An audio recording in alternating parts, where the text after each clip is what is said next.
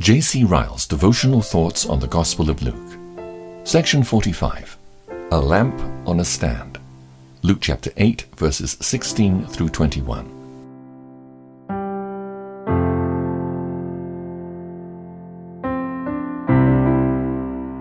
No man, when he hath lighted a candle, covereth it with a vessel, or putteth it under a bed, but setteth it on a candlestick, that they which enter in may see the light.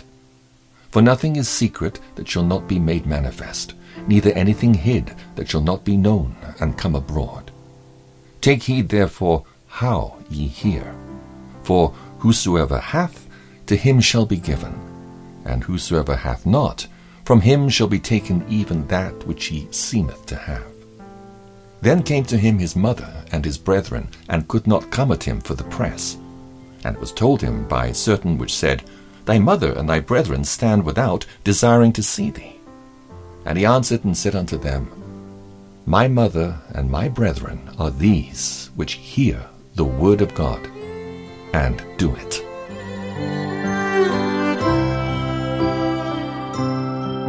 These verses form a practical application of the famous parable of the sower. They are intended to nail and clench in our minds the mighty lessons which that parable contains. They deserve the especial attention of all true-hearted hearers of the gospel of Christ. We learn, firstly, from these verses, that spiritual knowledge ought to be diligently used.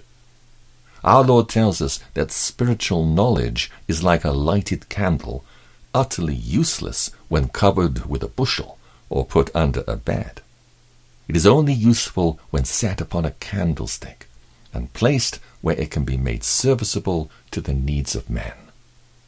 When we hear this lesson, let us first think of ourselves. The gospel which we possess was not given us only to be admired, talked of, and professed, but to be practiced. It was not meant merely to reside in our intellect and memories and tongues, but to be seen in our lives. Christianity is a talent committed to our charge, and one which brings with it a great responsibility. We are not in darkness like the heathen. A glorious light is put before us. Let us take heed that we use it.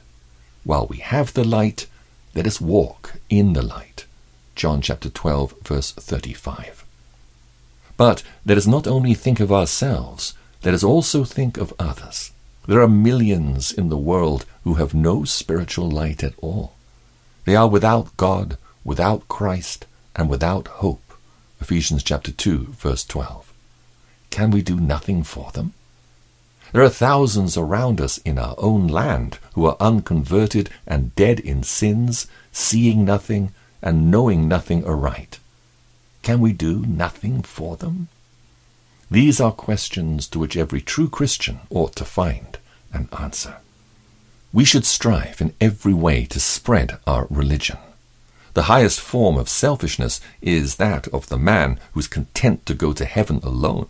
The truest charity is to endeavor to share with others every spark of religious light that we possess ourselves, and so to hold up our own candle, that it may give light to everyone around us. Happy is that soul which, as soon as it receives light from heaven, begins to think of others as well as itself. No candle which God lights was ever meant to burn alone.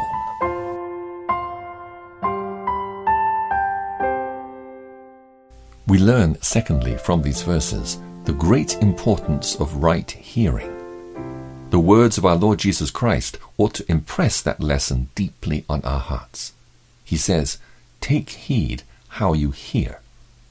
The degree of benefit which men receive from all the means of grace depends entirely on the way in which they use them.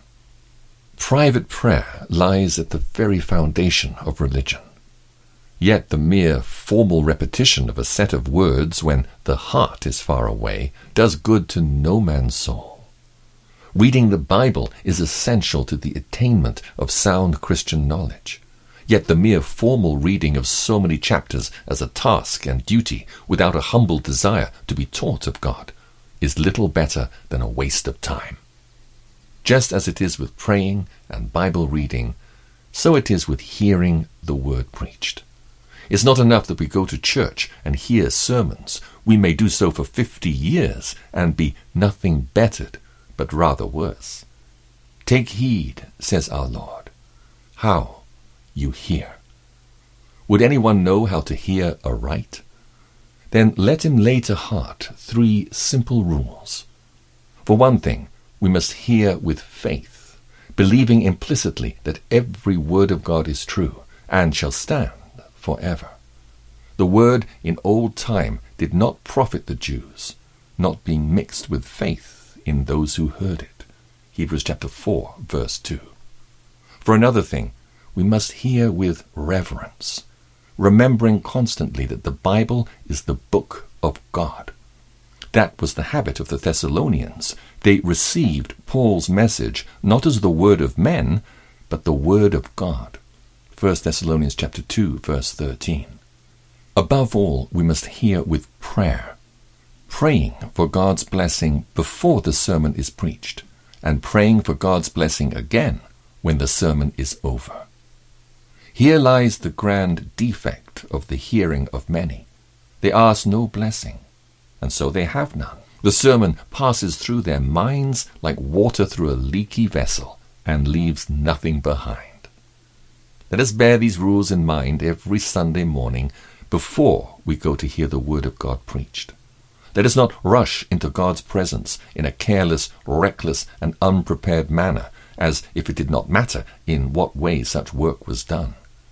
Let us carry with us faith, reverence, and prayer.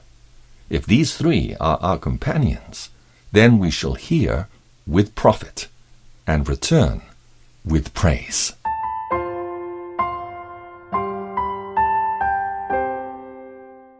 We learn finally from these verses the great privileges of those who hear the word of God and do it. Our Lord Jesus Christ declares that he regards them as his mother and his brethren. The man who hears the word of God and does it is the true Christian. He hears the call of God to repent and be converted, and he obeys it. He ceases to do evil and learns to do good. He puts off the old man and puts on the new. He hears the call of God to believe on Jesus Christ for justification, and he obeys it. He forsakes his own righteousness and confesses his need of a Savior. He receives Christ crucified as his only hope and counts all things loss for the knowledge of him. He hears the call of God to be holy, and he obeys it. He strives to mortify the deeds of his body and to walk after the Spirit. He labors to lay aside every weight and the sin which so easily besets him. This is true, vital Christianity. All men and women who are of this character are true Christians. The troubles of all who hear the word of God and do it are neither few nor small. The world, the flesh, and the devil continually vex them. They often groan, being burdened. 2 Corinthians chapter 5, verse 4. They often find the cross heavy and the way to heaven rough and narrow. They often feel disposed to cry with Paul, "O wretched man that I am, who shall deliver me from this body of death?" Romans chapter 7, verse 24. Let all such take comfort in the words of our Lord Jesus Christ, which we're now considering. Let them remember that the Son of God himself regards them as his own dear relations. Let them not heed the laughter and mockery and persecution of this world. The woman of whom Christ says, "She is my mother," and the man of whom Christ says, "He is my brother," have no cause to be ashamed.